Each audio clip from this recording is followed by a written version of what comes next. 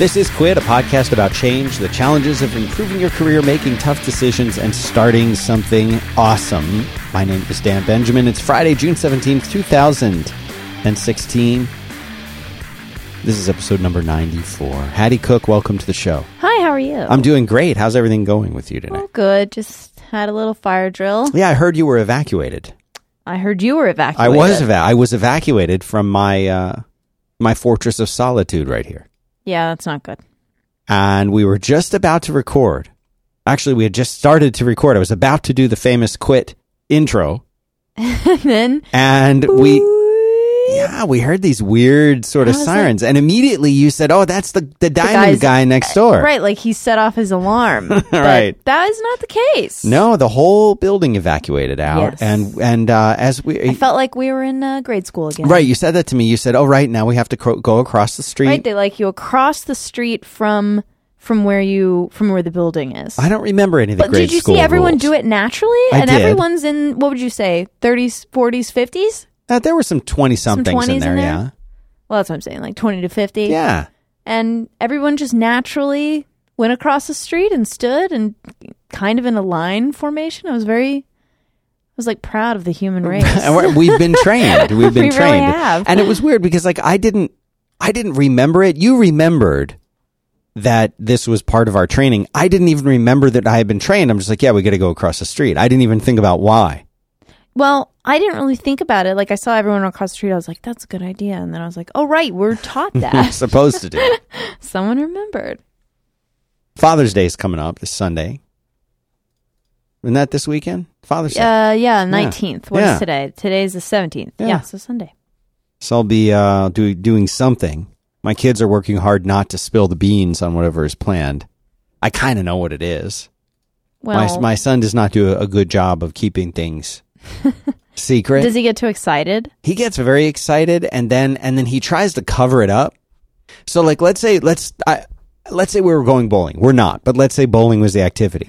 He'll be like, I'll be like, we're not going bowling, right? Yeah, I'll say something like, oh, cool, you could bring that bowling with us, and then he gets quiet and he's like, if we were ever going to go bowling, we're not doing that. That's not what we're doing this weekend. I'm like, it's not? No, that's not what we're doing this weekend. We're not going bowling. No, we're not going to go bowling. It's just in case we ever do go bowling, you could wear that hat. Like, okay. But that's what he's done in the past, and he's getting better. When I was younger, I did that once. I kind of almost spoiled a surprise that my dad had for my mom. He was getting her like I think it was like their 20th or 30th wedding anniversary or something like that. And I was like, oh yeah. And that'll look so good like with your new ring. And I was like, I mean, I don't know how I got out of that. But I'm sure she already knew. Yeah, you know what? She probably already knew, but you didn't get out of it. No. It seems like you're really covering your tracks when you're about 8 years old too. Like, he'll never know. He'll never know. That worked out. That'll be fine. That'll work. They'll understand that. Right. Well, do you sound weird in the headphones? Like a little echoey? I sound That's kind of because I've far got us plugged right into the main board now. Kind of far away. Yeah. This thing is better right here. That's crazy that I just hate having it on my desk like that. Well. We're going to have to go back to it, aren't we? Yeah. Because this doesn't sound Not for right. this episode, maybe, but. It's been a while since we've done one of these. 94. We've only got a handful left after this before the show's done forever. But that doesn't mean don't invest in it. This is the time that we're relying on you guys more than ever. So if you want to have your question answered on the show, you want to talk to me about it, best way to do that is to go to 5by5.tv/contact, click on the link to quit, and it'll send an email to me with the right subject line so that I will see it, and I'll be able to answer your questions. There's a woman. We were talking about this just the other day. What is that show, Last Week Tonight? Yes, with John Oliver. They had a segment on that show where sometimes I'll find funny clips talking about other people and other people from other shows. I'll have a clip. And there's this woman. Oh, and now this? Yeah, what was her name? The woman that they had on there? Susie. I don't know. Or hold on, look her up. Yeah, people call into her show and say, "Should I buy this?" or something. Yes. And they asked about the most ridiculous things to buy, and it occurred to me as I was watching. Have you seen this segment of the show? Susie Orman. Yes, Suze. Susie. Yeah. Orman. put her into the show notes. Show notes are going to be at 5by5.tv/quit/94. But she has a show, apparently a part of the show at least, if not maybe it's the whole show. Yeah. Is that people call in. Can I afford it? That's what it's called. People call in and ask her if they can afford something. The answer is, if you're asking if you can afford it, the answer is no. Right. The answer is always no. Right, because if you know you can afford it, you're not going to. What did you do? Turn me down? Turn me up. Oh, okay. Because the way this sounds like I'm in a little. Sounds like I'm in a tin can or something right, like or this. like in a super padded room where no sound ever. Really. So if anyone's listening, this is what I sound like to myself right now. Hi, how are you doing? Very earnest in a tin can. Yeah. Anyway, people call up and they say, "Oh shit, I want to go and get some kind of crazy certification. I want to go on a trip, or I want to buy the ELF certification. I want to buy this $1,500 purse. Can I afford it? No. Yeah. Also, don't call and ask about a Louis Vuitton purse. I'm sorry, no. I mean, if you wonder if you can afford it, the answer is no. Yeah, but it always amazes me, Hattie Cook, what people are interested in or willing to spend their money on, especially when they don't have the money to do it. This just always shocks me. It always surprises me that people just spend and spend. That's why we have this incredible problem with debt. When I was 21 years old, I think I made less than $30,000 a year, and I was rich. I was rich.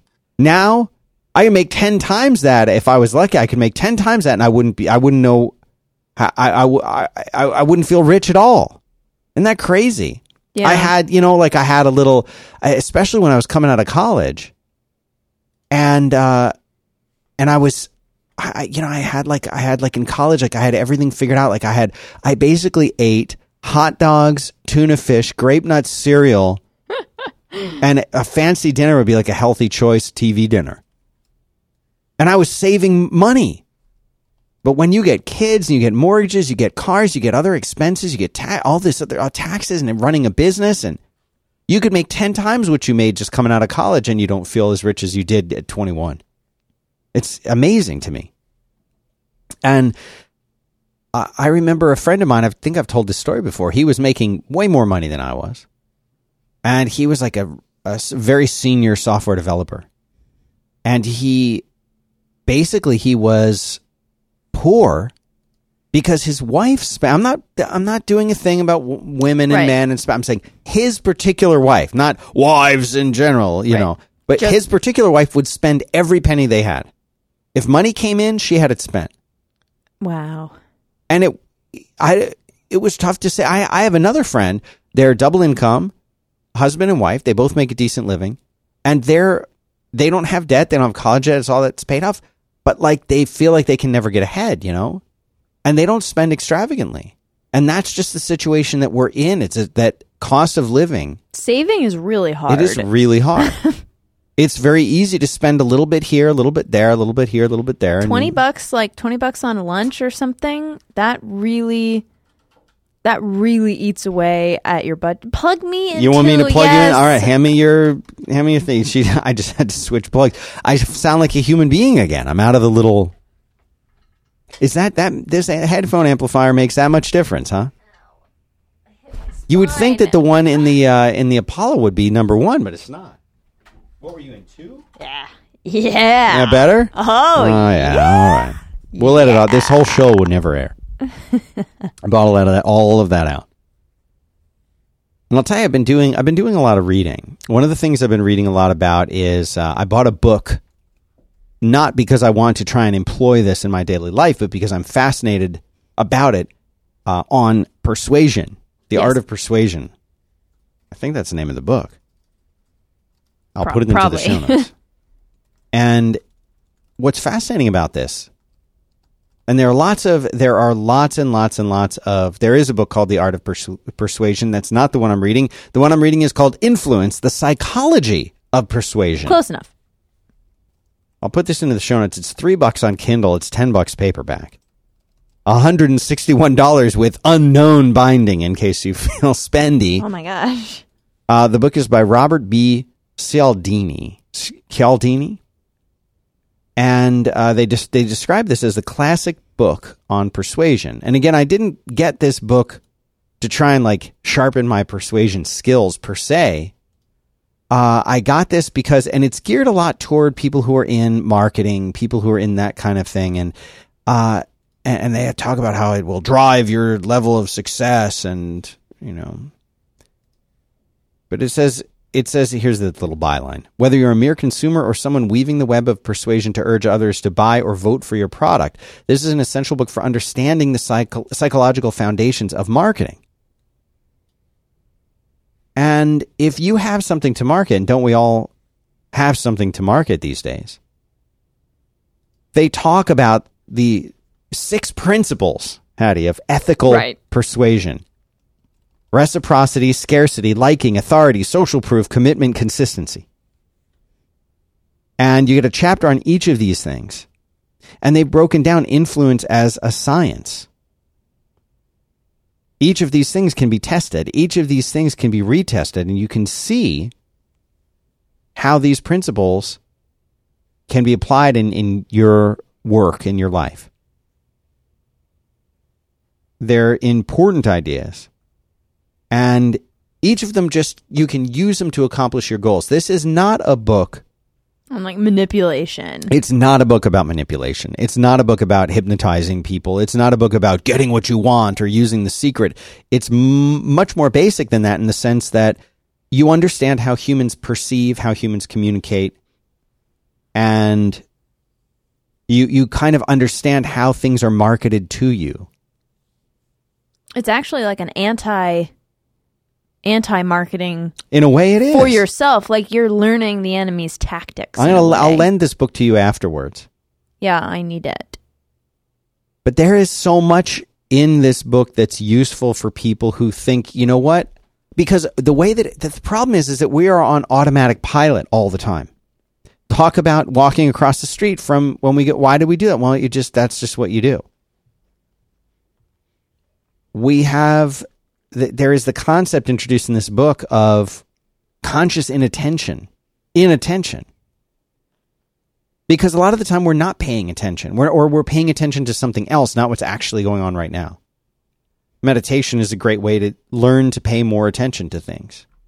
They did these tests where they had people come in and then they would, I think they said they would fire a gun. I don't know if they were firing a gun as much as maybe they were clapping or slamming two books together, or it was a loud enough sound that it was a startling sound.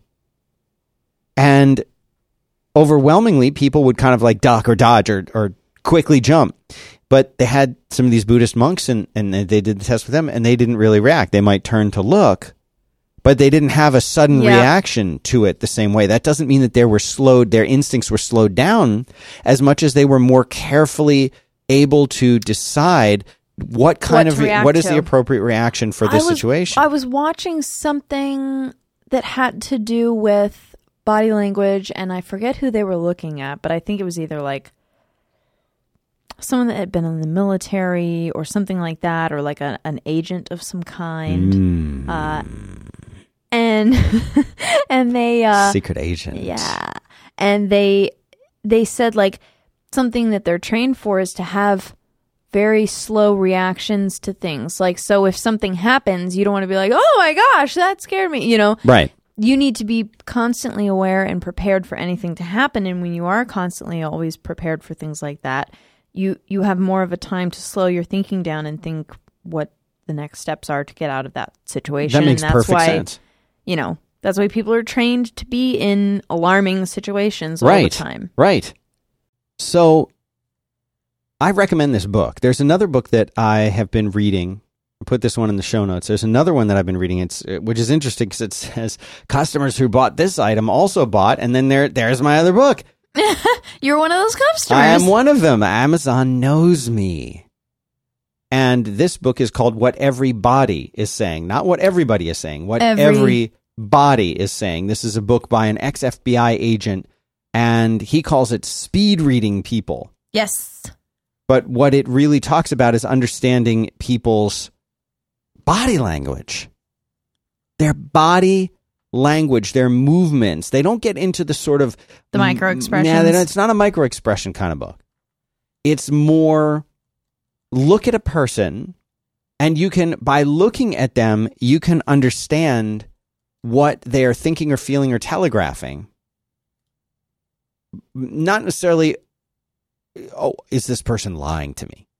Although my understanding is you can do that as well. But it allows you to understand a person's feelings, true feelings. And one of the things that it says is here, it says like a person's face is the least likely place to gauge someone's true feelings, because we have learned to hide expressing our true feelings with our face.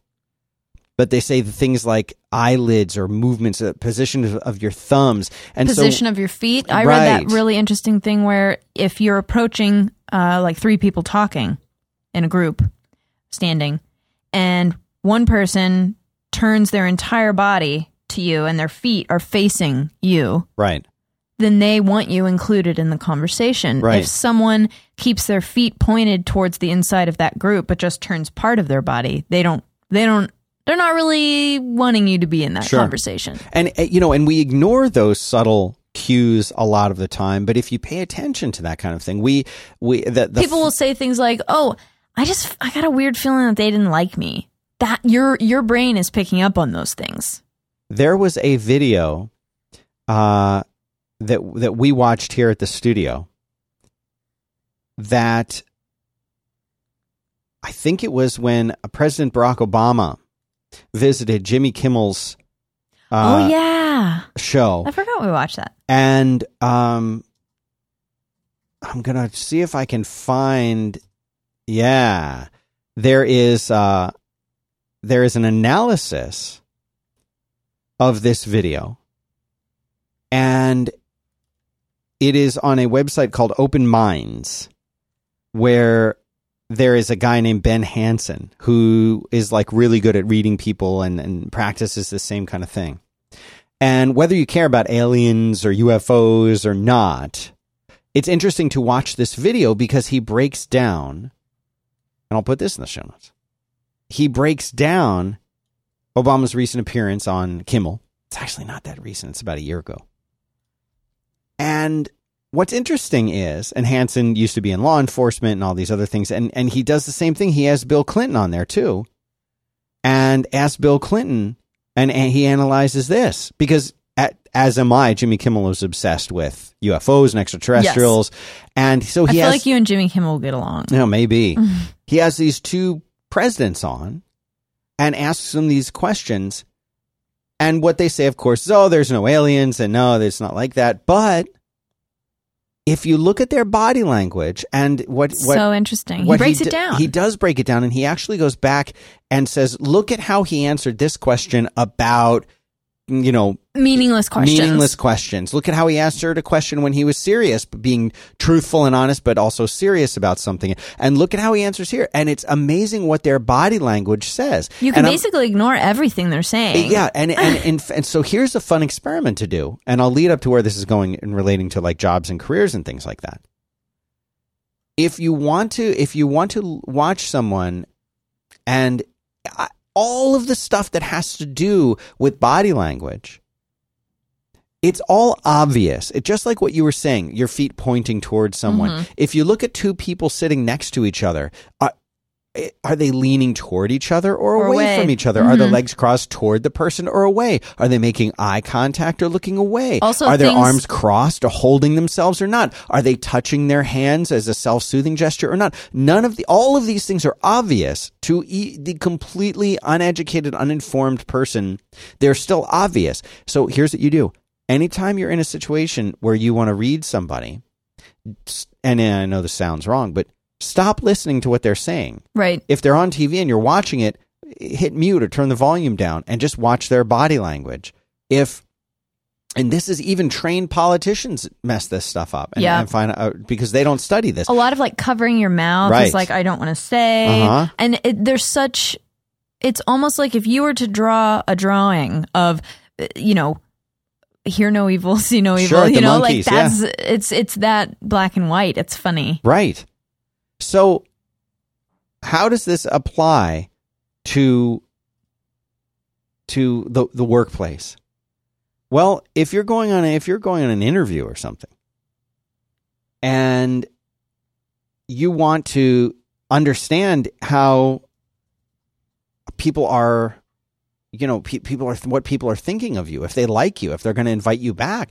I mean, you can tell a lot of that by their body language. You can tell a lot. I know, of course, people in an interview situation, let's say, or in a negotiation, might be a little bit more stiff, or right, because they're trying to be formal. Mm-hmm. They're more aware of like their hands and things like that. Yes, yep. But you can still, I think, learn a lot based on those kinds of movements, understanding that kind of body language. So I'm always fascinated by that. Repression of movements too. Like if you've ever seen people, like clench their hands or things like that, they're trying to withhold themselves from doing something. And so you can also read a lot into that as well.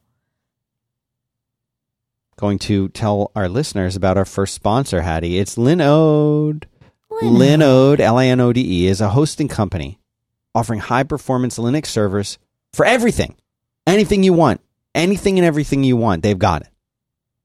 All of 5x5 stuff hosted on Linode. All the stuff for Fireside.io, our podcast hosting analytics company, our new company that we're starting. All of that. You trusted it to Linode. Well, of course I did. Who else does it better? No one else does it better. And the way that this works, they're virtual private servers, which are known as VPSs. And these servers live up on the internet. They've got 8 different eight data centers in America, Europe, and Asia. You pick the data center that you want, and that's where you put your stuff. You host your stuff there. And you can completely control this server. You set it up the way you want it. You pick the Linux distribution that you want. You configure it the way you want. You get root access to this thing. You can do whatever you want. They have these amazing consoles. I mean, they've got everything, load balancers, everything that you could possibly want. And one of the things that I like to do, especially when it comes to like load balancing and things like that, is you can clone these things so that once you get a server set up the way you want it, in like 2 clicks, you clone it to another server. You don't have to set 2 of them up the same way ever again. It's genius. 99.9% uptime, 24/7 support experts, all the tools you need to get the job done right the first time. And it starts at only $10 per month. What? Isn't that crazy? Depending on what you want, what you need, and what you use. They made a special URL. I want you to use this URL. Pull your car over to the side of the road right now and go to linode.com/quit.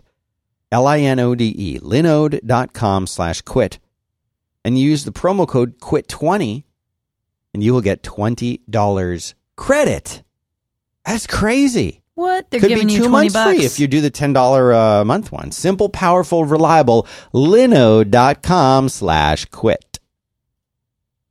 Now, before the show starts, Hattie will email me the sponsor reads. Yes, did I do something wrong? No, you did it great. And I noticed, I was just going to say right here, in somebody studying up has emailed me. They have been, I think this is a woman's name. She has been studying up on persuasion. She can't do body language over email, but she's been studying up on persuasion. Listen to this incredibly persuasive email solicitation that I just received while I was in my email looking at the sponsor read you sent me. Hi. Next line. My name is Savina, and I am contacting you because I have reasons to believe that you hold a similar domain name. I am wondering if you would have interest in obtaining Benjamin Digital Marketing (com) from me. Not .com, (com). Thank you for your time and have a nice day! ! Savina. Interesting. So this is someone who's trying to market to me. She understands the power of influence. Maybe I want... See, I have BenjaminDigital.com. And I think she thinks, maybe he's doing marketing stuff. Right. I want to reach out to him. Right. Digital is one half of digital marketing. That's right. Maybe I really wanted that. That's the worst kind of thing. It's absolutely not how people want to work. Do you remember when that thing came out, Hattie? That was, it said, you should follow me on Twitter. And some guy, I remember that. I should try and find the original article. Man. You should follow me on Twitter. Some guy said this in a post. Well, and in sponsor reads, you'll hear things like, go now or don't wait and all of that. Here's what it said. It was Dustin Curtis. Tested the effect of language on click-through rates. And he says, making the phrase more direct and personal by adding the words you should increase the click-through rate by 38%. That's insane. He started out with, I'm on Twitter, and eventually increased the click-through rate by more than double by changing the wording, you should follow me on Twitter. All of this stuff matters. The way that you get into somebody's head matters. The way that you communicate with people matters. But to me, I immediately and strongly resist. Will you pick up on it you first? You should. Yeah. Don't tell me what you do. And you know what? Everyone started doing it after that, and You're people not still do it. The boss of me. Exactly. Don't tell me what to do. I can guarantee you that not only if you tell me I should follow you, not only will I now never follow you, but if I am already following you, I will unfollow you. Right. You've had the adverse effect. Yes. That you want to happen. The complete opposite effect of what they wanted. That's what I'm having. Yeah, I feel that way too. I will never follow you now. If somebody says you should do this, I'm like, well, I guess I'm never doing that. I mean, if someone that you trust, a parent, a friend, right, says you should really take a look at this. You should do this. I'll be like, okay. But if at least then you consider it, right? But why should I? Nobody else who doesn't know me on a very personal level could make a recommendation for me to do something or to not do. You know what? I just had that chocolate ice cream. If you haven't tried their dark chocolate, you should really try their dark chocolate, Hattie, because I know, Hattie, that you like dark chocolate ice cream. Right. This was an exceptionally good dark chocolate. Uh-huh. You should try that one. But I'm not gonna tell somebody that I don't know that they should do something unless they're specifically asking me for advice. And it's when it's self-promotional like this. Yeah, that's even more smarmy. It bugs me, man. Yeah. Now, if somebody writes an email like these I've got printed out here and says, "What should I do?" I'll say, "Well, here's what you should do," but that's different. Right? They're asking for your advice. Right. You should follow me on Twitter. It's sickening. It's sickening. If you like the content of this post, you should follow me on Twitter for more. No. Well, also that implies I already know that. I'm going to gain some sort of positive effect on my life by doing the thing that you're telling me to do. Sickening, Hattie. You should follow me on Twitter. You should shut up. You should follow me on Twitter here. There's something about that always, and I don't know if it's because I have like this independent streak that I just reject everything. I don't know. I know that's why I do it. I just remember sitting in school and they'd be like, the teacher would say, "Okay, everybody, turn to page 238. I'd be like, "I'm not turning to page 238. Well, I'm never turning to page 238. I didn't like. I hated that. Kids doing something in synchronicity, following it's the orders. Synchronicity that I didn't like. I didn't like if somebody was like, "Okay, everyone, clap your hands." I'd be like, I didn't like that. Never. I didn't like that. You know what? I was so against it. I was a very dark cheerleader. I'd never wanted to do any of the cheers. I'm much better about it now. I'm much better to go along with it now. But like if everyone's like, clap your hands, and they want you to do when I something. say this, you say that. I'm like, no. I don't like that. A good example of that, and maybe it's a programmer thing, I don't know, but at the recent Apple WWDC event, where they had that, the wonderful woman, what's her name? She was great. She goes by Boz. Boz. She was the one, I don't know. She was the one that came out and did the Apple Music segment. And she was very, very cool woman. Very cool. Yeah. And she did everything a human could possibly do. That in any other situation would have been amazing. Yes. And in this situation, in front of that audience of incredibly uptight... The audience ruined it, not her. Programmers. They would not get into it. No. They would not that clap clip their of the guy hands. in the front row that was just sitting there that was like, there. No. They would not participate at all with what she was doing. They did not want to. Their kind of fun is seeing, what kind of updates are coming to iCloud. Like that's fun for them. Apple Music and dancing and laughing having fun with music going. Like when I listen to music, it is when I code. And trust me, like I've been there too. Like I understand that. Right. I'm 30% that way. So I totally get it. But like, it's not that they were refusing to loosen up. They just can't. They just can't. They don't know how. No one's ever shown them. Right. I am relaxed. Right. And it's like, I feel like her entire segment would have worked well, like you were saying, Hattie, like in at any South other by? crowd. Oh, that forget gone it. Crazy. She would have been the number one at South by. But right. at this conference, they're like, what is she doing I am here? feeling awkward. Anyway, knowing your audience, you know. But that's part of what this influence book teaches you. It talks to you about understanding your audience. One of the things I learned in my tech writing classes in college, the number one thing when you sit down to write something, the number one thing is audience analysis. Yep. Who are you writing this for? Who are you giving this talk to? In that way, you could say to her, hey, your talk was like amazing. And like you were the one cool person up on the stage. But guess what? Right. In that whole room. And the media picked up on it. Oh, yeah. The media who are more normal than the programmers out there yeah. were trying desperately to find something cool to hook onto at the conference. At this whole keynote, they're like, what was cool? What was good? And like, oh, man, she was awesome. But the programmers, I think they were aware that she was awesome. But it made them feel awkward. They felt awkward. Because it just they made don't know them how to feel, interact. it made them feel, me included in this, made them feel like, oh, great, this is like when I had to go to the dance in high school and I didn't know how to move. And the DJ is telling me to do something yeah. and I don't. But this is understand. Now, if she had understood her audience better, maybe she would have changed it.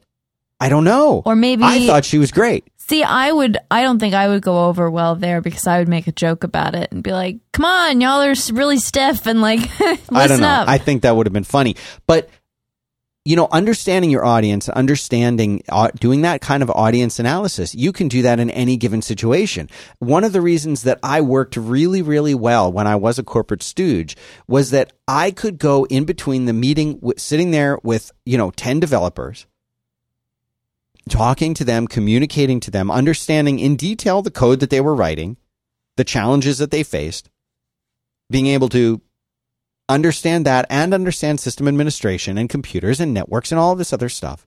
And then I could sit down with our managers and the directors and the people who only understood like this is a computer.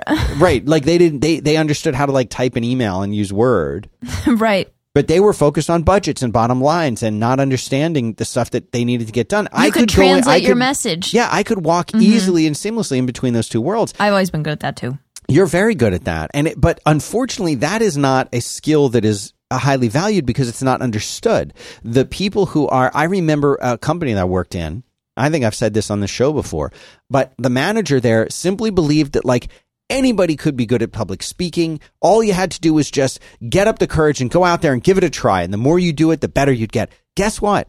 There are a whole lot of personality types that will never be good at public speaking, or maybe they'll be able to do it and do it well, but it will never feel good to them. It will never feel, they'll be able to say, yes, I accomplished this task. I got up in front of I did it, but group I felt I did sick. it, but I hated it and I never want to do it again. And but I had I've to done take it. a Xanax. Right. We talked about the guy that was up on stage with me with the alert fatigue thing that I did at OpenStack. Wasn't that what it's called? What was it called? Yeah. Conference. Okay. And the dude was like he took multiple Xanaxes. He was physically making himself sick. Right. Like a week before. A week before he suddenly got a cold and almost, had to cancel. Well, no, I'll tell you what, your body and mind are connected. And if he dreaded doing it, your body was like, find a way out. Yeah. Maybe if I get sick. Right. Yeah, that'll be a great idea. Guess what, Hattie? I've done that. Yeah. It wasn't about public speaking. It was about having to, go on some kind of business thing that I didn't want to do. That's Your so body funny. will find a way to keep you from doing it if you give in to that. There are tons of personality types, people who will just never want to do that. But the manager can't understand that. I remember the first time I was supposed to give a talk. I sure was nervous, but I got through it. Now I give a talk every 2 weeks in front of 1,000 people. But Right. Guess what? Like, you're not going to convert the designer over there who's really good at what she does, but just doesn't feel like getting up in front of 1,000 Right. people and talking. You're not going to be able to pick that software developer over there, who's a genius, but doesn't like getting up in front of people. Like, it's just not going to work that way. Yeah, my dad would rather do literally anything on this planet than talk in front of people. Yet my mom Right. She could probably lead a class of 1,000 people, no problem. And on a whim, like if you just said, okay, you're teaching a class on old English pottery, go. Like she could just do it. She'd figure out a way. Oh yeah. She's good at that. And it's different personality types. Don't let someone tell you that your personality type is not good or that you should change it or you should be different. Why? Well, getting up in front of people and speaking is good for you. Why? Well, it'll give you confidence. What if I don't need that to feel confident? Right, I already feel confident. What if my kind of confidence is based on the kind of designs that I do or code that I write or words that I type? What if my kind of confidence comes from, lifting weights and not from being in front of a crowd of people? Your personal brand of confidence doesn't necessarily reflect on somebody else's. And it doesn't connect the same way. And those values are very, very different. They're different in different cultures as well. There's a lot of cultures that highly value not independence, but conformity, that highly value working well within a group as opposed to shining like a diamond. They're very, very different. So depending on where you come from and what you do, those things are rewarded very differently. In South Korea, it's a really good example. I was just reading that suicide rates Oh, yeah, you told me that are this higher morning. in South Korea than anywhere else. Japan's number 2. America's like number 12. We're at the bottom. We're pretty laid back. Compared to South Korea, we are. Yeah. You think of America as like type A personalities. No. No. Go to South Korea. I've been to South Korea. That's like if you fail, your life is over. Yeah. And that's failing at anything. Right. Those people are very, very serious when they set their minds to do something. And I'll tell you what, the pressure on their young folks there is like nothing you've ever experienced here. The toughest you've ever worked and studied in something, they are doing that in first grade. And it's really terrible. Their work ethic is insane. It's terrible. And when you look at the way that they are, their whole society works, it's all geared at that. It's geared at them pushing themselves in that way. And so what's interesting is when they're done with work, the way that they bond, there's no bonding at work. There's no camaraderie at work. No. They're not hanging out together having a good time. They're there to complete a task. Right. But then after work, they all go out and they go to bars and they get completely drunk on a very regular basis. And they do that because that is the only place and the only way that it is accepted in their society for them to loosen up a little bit, for them to be themselves, right. for them to relax and joke and laugh. They well, don't do that at the water cooler. They were drinking. Right. It's like, well, we are in a bar, we are drinking. It's Friday and Saturday. It's fine right. now.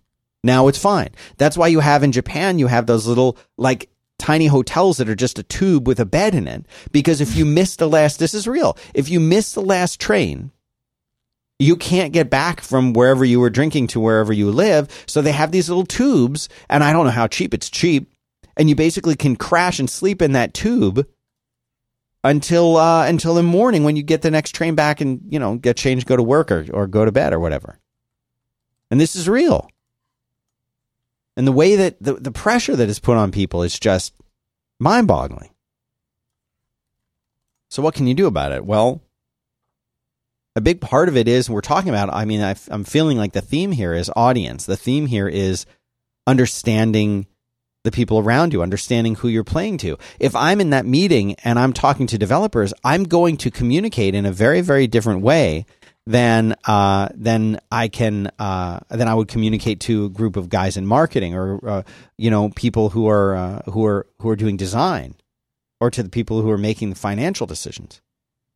You can't just, I'm myself, and no. You can be yourself, but you have to change your delivery. Your delivery must be different everywhere you go, in every single situation, if you want to focus on success. And that's the next topic, success. Before we do that, I want to tell you about Parachute.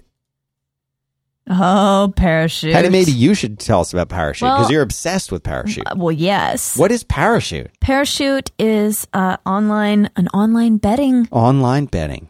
It's amazing. So they make basically sheets, betting essentials, sheets, comforters, duvet covers. Oh, the duvet covers. And they have a little motto, and the motto is great sleep starts with your sheets.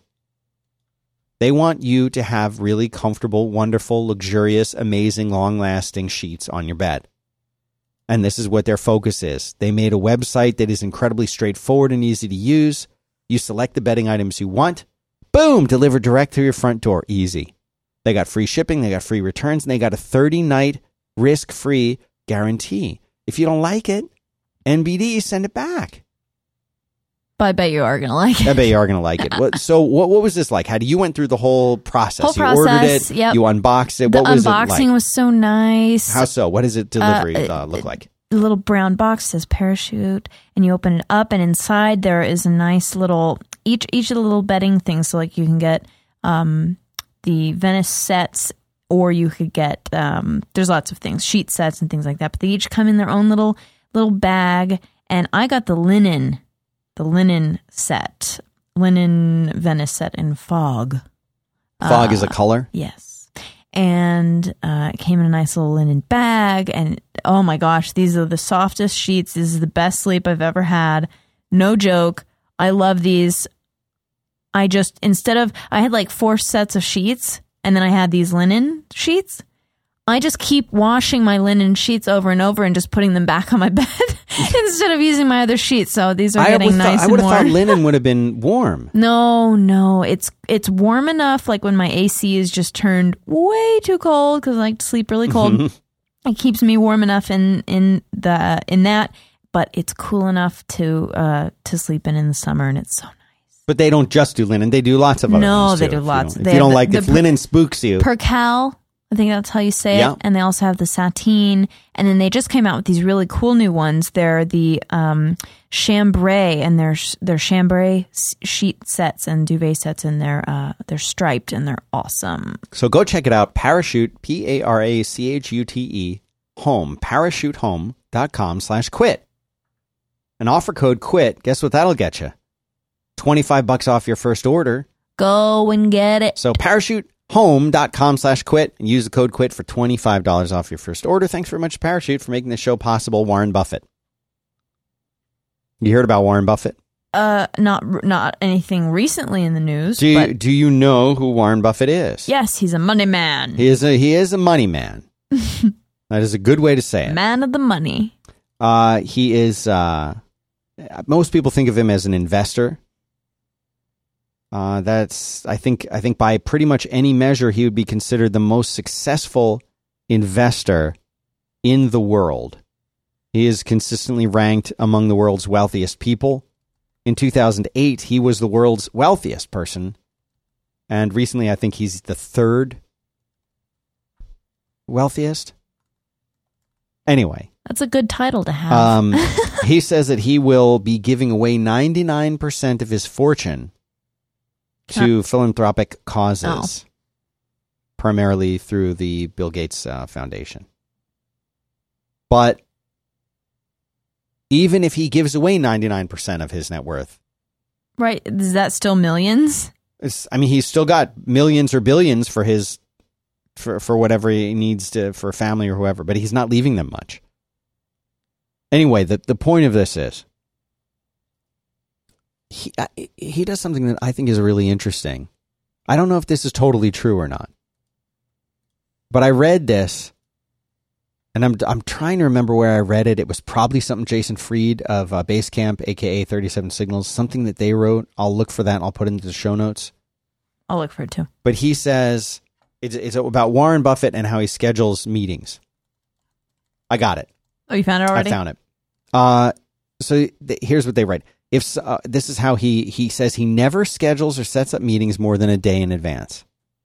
Now, keep in mind, he's Warren Buffett. Right, he can do whatever he wants. Okay, but never tell Warren Buffett he should do something. Right. If someone wants to see him, they're told to call and set up the meeting when they can see him tomorrow. So if you want to meet with him next Friday, you call next Thursday and say, "Can I see Mr. Buffett tomorrow?" And Jason Fried writes, "I love the simplicity of the rule. I can see you today if you asked me yesterday, but I can't fill out my schedule any further in advance. This way he can determine how he wants to spend his time within the context of the next 24 hours, instead of booking things weeks or months in the future. Now his schedule is relevant instead of prescient. I'm sure many people will say, well, he's Warren Buffett, so he can do that. I just said it. Yes, he's Warren Buffett, but no one granted him the power to do or say that. He decided that, yes. He decided it when he was Warren Buffett. Right. But what I like about that is like the whole idea that if you're booking these meetings or these things farther out, I don't know about you, Hattie, but if I book something farther out, a lot of the time, by the time I get to that date, I'm like, oh, I don't really want to do that tomorrow. Or I'm like, why did I book that tomorrow? I mean, even things I want to do, like how many times have I gotten a phone call when we've been here in the office and I'm like, oh, I made my hair appointment for tomorrow. I don't have time to go because I make it, 6 weeks in advance and it's, it's like a 3-hour thing. And I'm like, ugh, don't want to do that. Because you're in a different state of mind today or this week than you were 1, 2, 3, 4 weeks ago. I love the idea and the simplicity of scheduling something for a day, for tomorrow. And the response to that might be, well, I'm only going to be in town on such and such a day. How do I know that I'll have time to see you? But it actually works that way. It actually still works. Because no one else is getting no those one spots. Else can get ahead of you. Right. And the sooner that you call on Thursday morning for a Friday meeting, like you know what I mean? Like you're going to get in. You're not worrying about that, oh, he's not going to have enough time to meet with me or whatever. So from now on. I don't know if this is going to work for me. No, I'm doing it. I'm doing it. How can you you can. I can't do that. Yeah, you can. Well, like this weekend, I got an email from my vet that Bat needed to go in for his yearly checkup. Bat is your cat. Yes.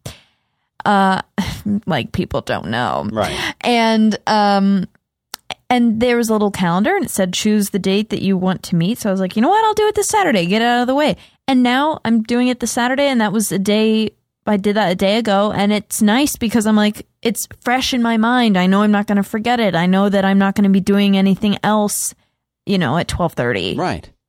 It felt nice to just book it as soon as possible. Unlike the TSA pre that you and I are trying to do. Yeah, and that's another good thing. In our constant, it's a great thing that you bring that up. Because one of the things that I'm always trying to do is make to save time. Maybe it's just because I want to piss off John Roderick.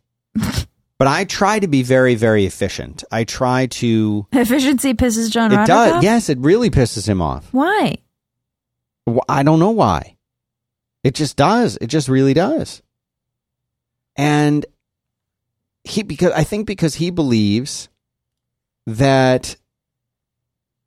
I think he believes that people should not be efficient. He believes that people should take their time, and I agree with taking time too. I think you can take your time and be efficient. He says, "What are you being efficient for? For what?"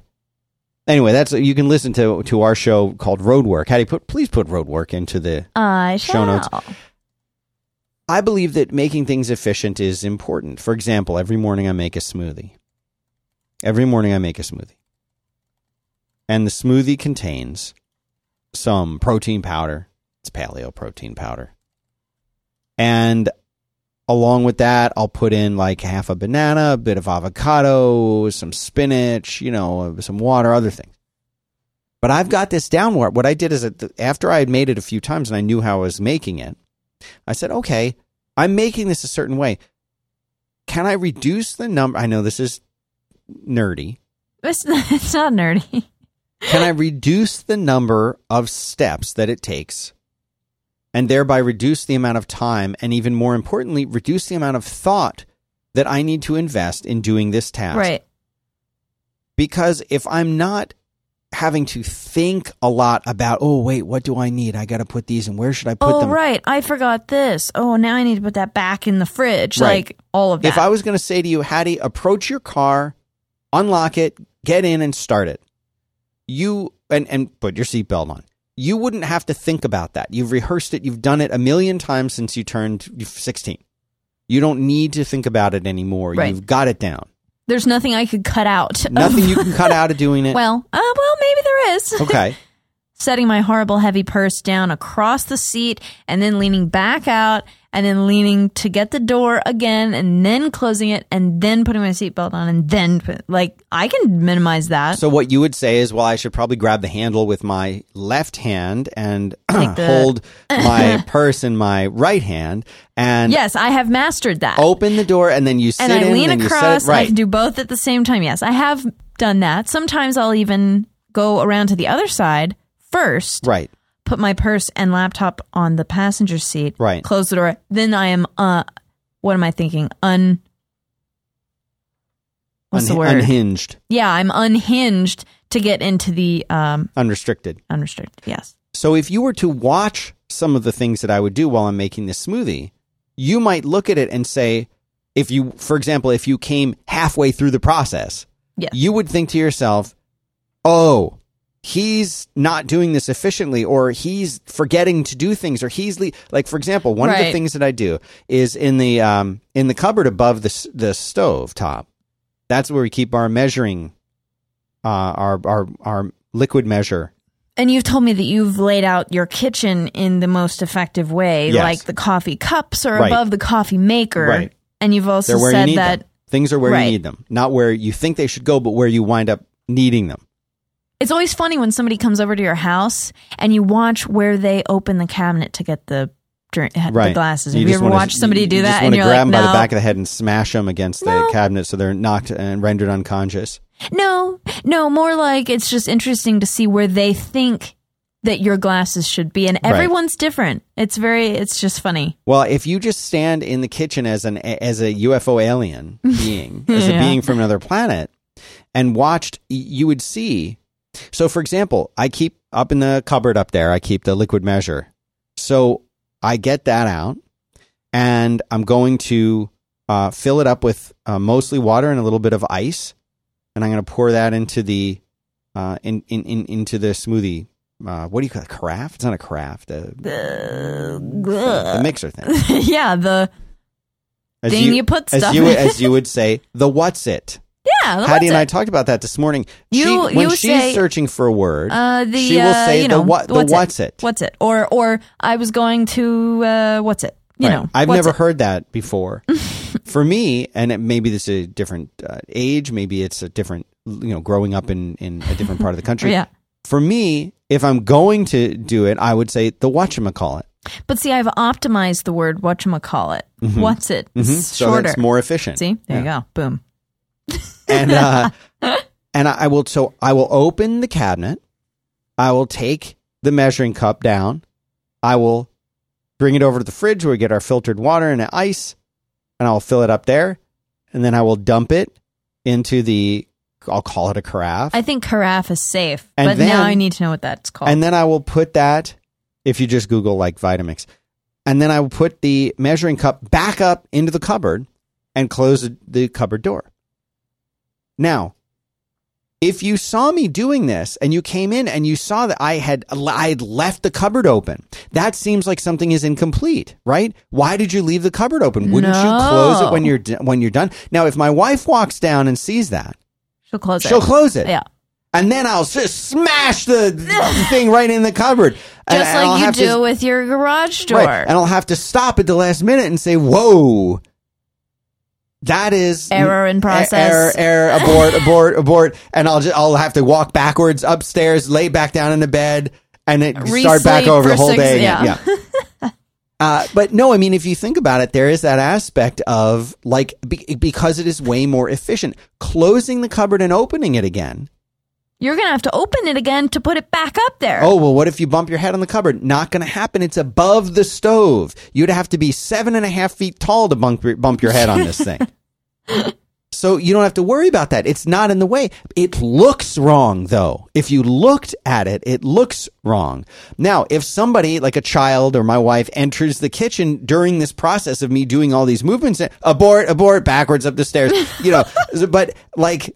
If I can but the thing is, if I can take over the kitchen for about 90 seconds, I can make this entire smoothie and be done and even cleaned up in like 90 seconds.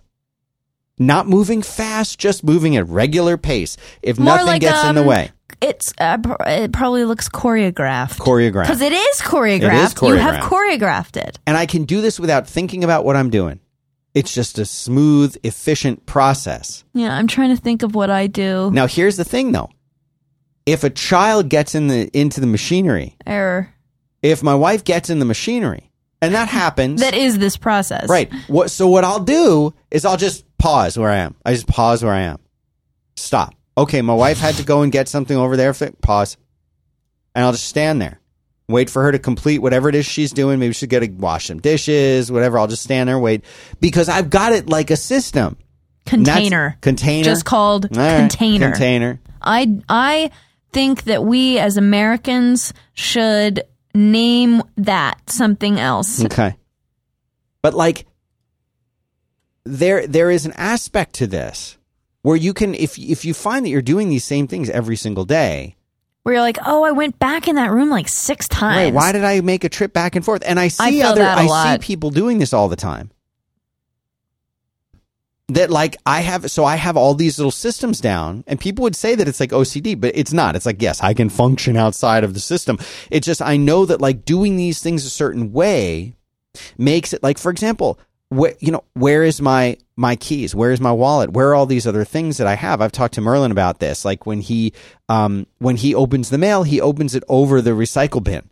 So that he can right away, you don't have something left out. Oh, I got to put that in the recycle bin. You just open it right there and it's done. If you want to never forget to take something, put it where you put your keys, which you need to get on the way out. Yeah, that's always the best idea. And it makes things so much easier. And of course, you think it's obvious. All you have to do is just kind of think about this stuff a little tiny bit, and you will very, very quickly, I think, very, very quickly find that there is a formula here that you can master this formula. You can make it very simple. You can make it very straightforward. It alleviates a lot of stress. It alleviates a lot of thought. Hattie, for example, if I asked you, how did you get to work today? What roads did you take? Where did you turn? I'm sure that you could tell me very clearly what path you took. But when you're doing it, especially if it's the same route that you've taken to work 20 times, 2 times a day, right, for 20 years or something, for a long time, that you know it and you don't have to think about it. You don't even need to think, oh, I need to turn right here. It just happens. Well, and it's so funny that you say that because I drove this, like you said, once I turned 16, I had been driving to my high school, and there was also, before that, my mom, had always driven me to school since the same way because it was on the same road. You could get to it the same way to my middle school and to my church. And so everything was on the same road. I knew that road. I knew that right after that sign, time to get in the left-hand lane because people are turning right. And now after that, immediately get into the right-hand lane because the left-hand lane turns into a merge. So you don't want to be a part of that. And then down here, like, I could drive that road today completely blindfolded. Right. And so, but it became, I optimized after being, behind the same red van every time. I went, you know what? They always are on this road at exactly this time. Like, we need to leave before this time in order to get ahead of them. And because they drive too slow and they turn off here and all of that. So I think everyone is kind of slowly optimizing if they really think about it. Okay. But optimize more is what I would say. Okay, but here's something interesting that happens. I talked to John Roderick about this. Is we've got this lovely little bridge here in town called the Pennybacker Bridge. It goes over 360. There's just as many lanes on the bridge as there are before and after the bridge. There aren't really any entry or exits from the highway. There's very not close even to the like bridge. A bump that like makes you, that's like alert, you're going on to a bridge. The bridge doesn't incline and decline. No. It's perfectly flat. Yep. You don't even know you're on a bridge necessarily. Right. And yet there's always this tremendous slowdown around it. And the reason why is that people aren't really paying attention. No. They are on surprised. They are surprised when they reach the bridge. I'm on a bridge. They don't think about it. Moment even of if they surprise, do it the same way every day, Hattie. Right. There's still Even oh, right, in, it's the bridge. Like, you know, we talk about micro expressions. These are micro surprises. That, oh, all right, here's the bridge. I got to do something different on the bridge. No, you don't. Not this bridge. But then even if you just have one person who has to go over the bridge and they only do it once every month because and maybe they just tap their brake. They just tap once. their brake just a little bit. Well, then the person behind is like, oh, it's this guy's problem. I better slam on my brakes. Right, and then the other person slams on it. And then all of a sudden you have this horrible backup. It's because people are really not anticipating. They may be paying just enough attention to do the thing that they need to do, but they don't go to that deeper level of really being aware and really anticipating what's going on. There's not awareness. Right. There's just enough attention to not crash. Or to almost not crash. To almost not crash. That reminds me of in high school, I turned to my friend. She was explaining where she got her new job, and I said, "Oh, that's kind of near like this place I used to go. Is it past?" And I probably said something large that is unmistakable, like a giant flag of the United States that's like, you know, just like the biggest like car salesman, or like the place with the giant pink gorilla out front or something like that.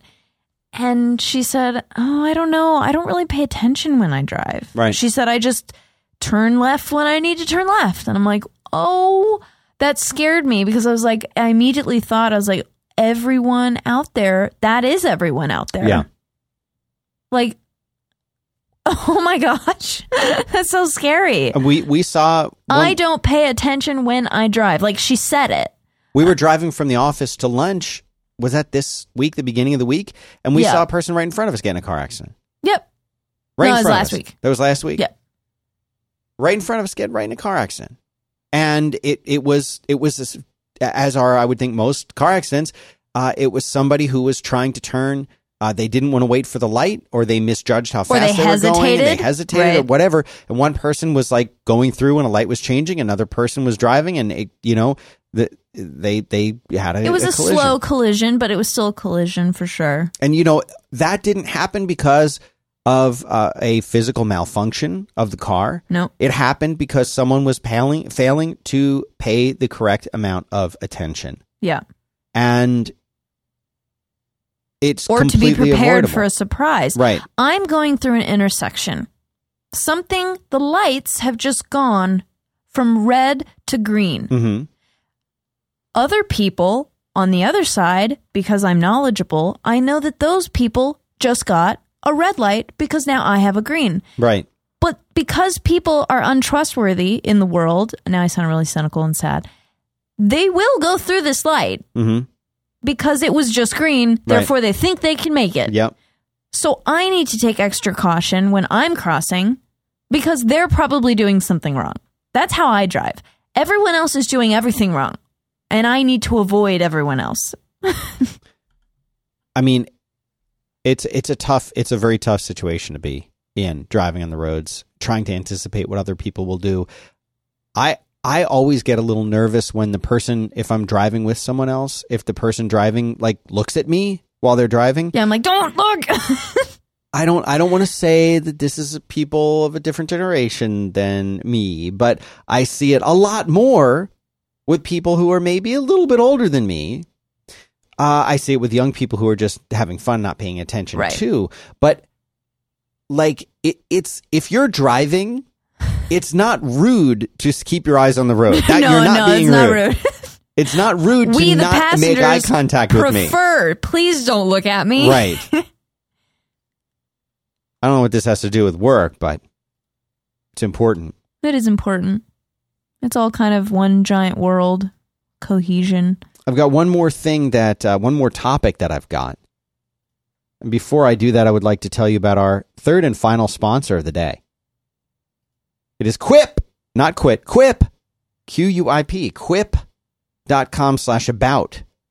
And they've got a philosophy, and the philosophy is that the way we work today is dumb. Dumb. That's their word. And I don't disagree. We're drowning in email, we're interrupted by meetings, and we're getting nothing done. The former CTO of Facebook and the creator of Google App Engine came together because they knew there was a better way to work and communicate, and it's Quip. Quip is a company that's crazy enough to rethink and then build a productivity suite from the ground up. Why?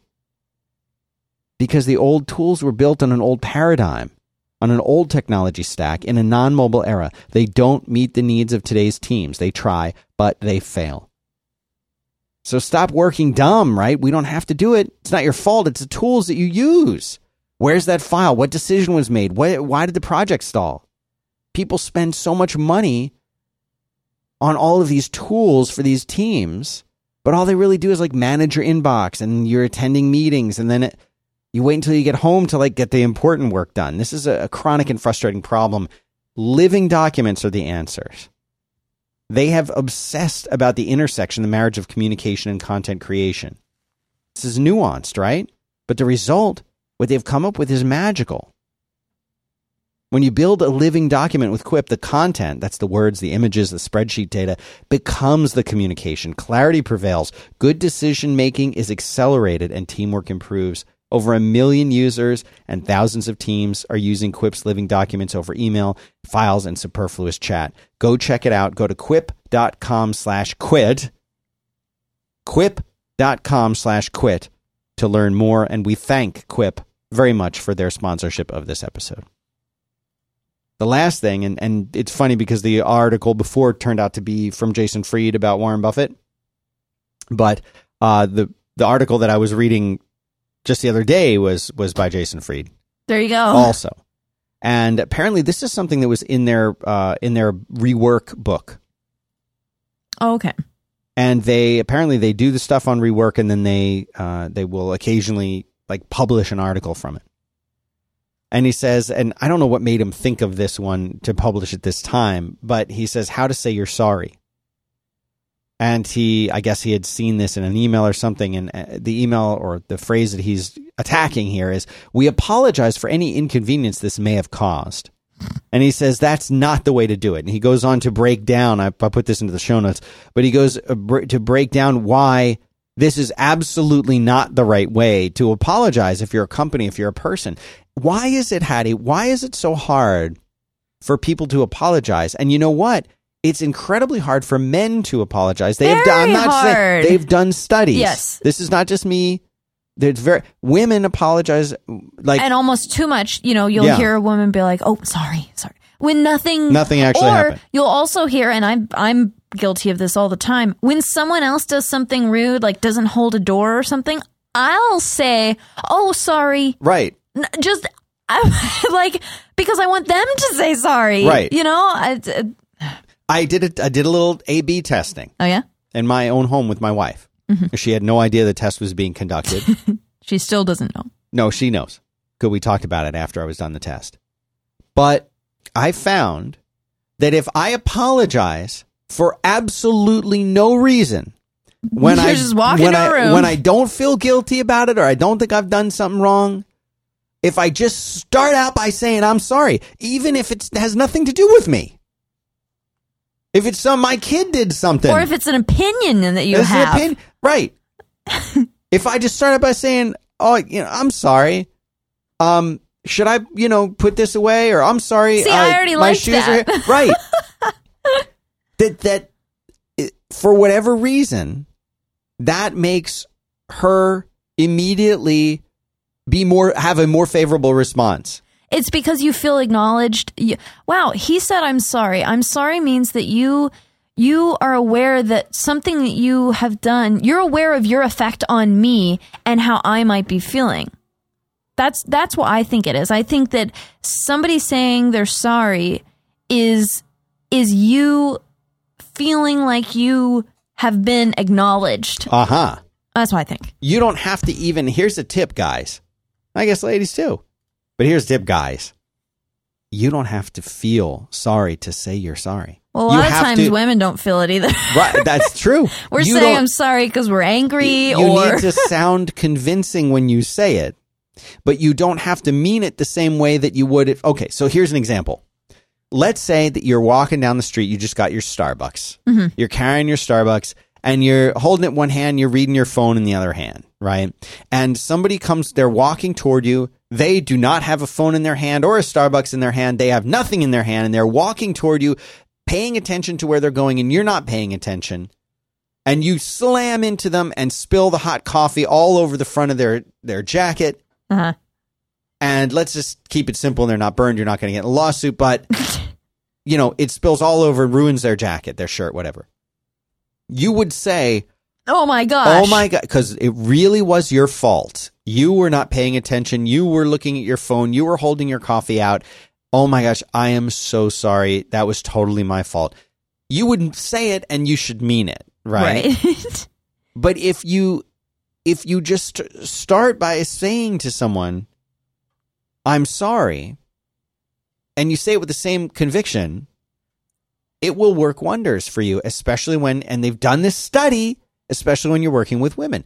Whereas guys, I think they don't like it when you apologize. They don't like it when you apologize, and they see an apology, and this is the dumb part, as a form of weakness. Yes.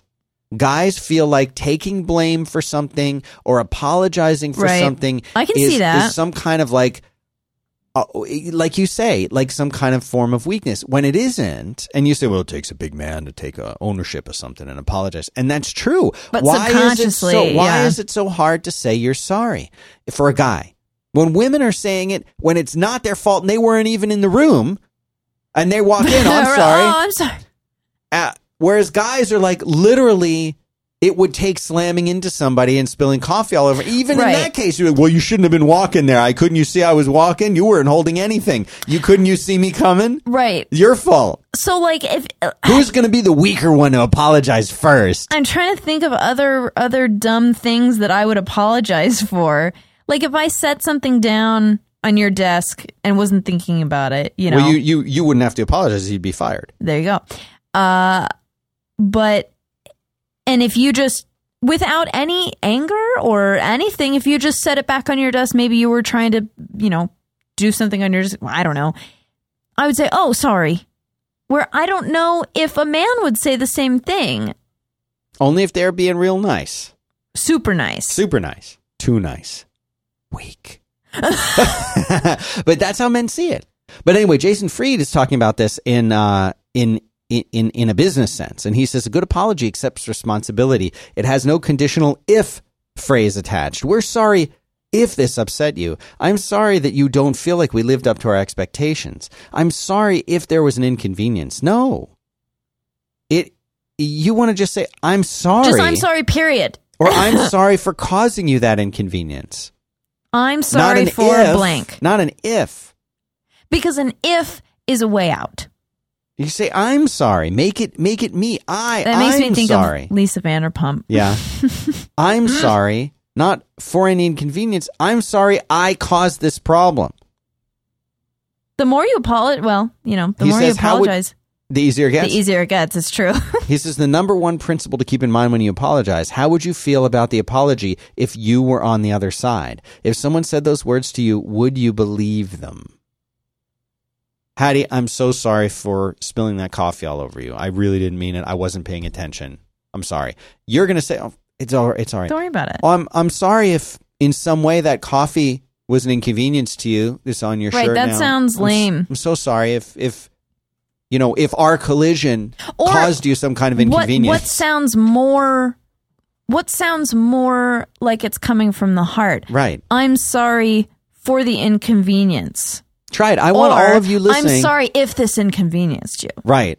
Just take out some words. Yeah. Make it simple. The more simple an apology is, the better it is. I want all of you guys to go out and do this on your own. Go apologize for something. Apologize for something you didn't do and weren't even involved with. And just see, right. And just see, obviously don't make it absurd. Right. Don't walk into the office that's across the street and just be like, oh, I'm sorry. Right. People will be like, what? Just try it. I'm sorry. Was that in your way? I'm sorry. Did I leave that there? I'm sorry. Could you hand me that stapler? And just see what happens. I already like that. See, it made you me want happy. To give me the stapler. I do. I want to give you a stapler. Anyway, there you go. That's all I got this week, Hattie. What do you got? Nothing. Ready to check out. It is 5 p.m. on a Friday. And we were evacuated. It's 5 p.m. somewhere. Actually, it's 5 p.m. here. Yeah. That's the somewhere. So go and support the show by going to our visiting our sponsors. If you don't like our sponsors, that's okay too. You can go to patreon.com/5x5. Give us $1, give us $5, whatever you want. Every little bit helps. Did this show help you? Did we just open your eyes to something amazing and now you're a changed person? Patreon.com/5x5. Give us $1, $5, $10, $50. $100. You can find Hattie on Twitter at HaddieBird, HADDIE Bird. And on Instagram. I am at Dan Benjamin on Twitter and everywhere else. Appreciate you listening. I appreciate your support of this show. And we'll be back. Take care.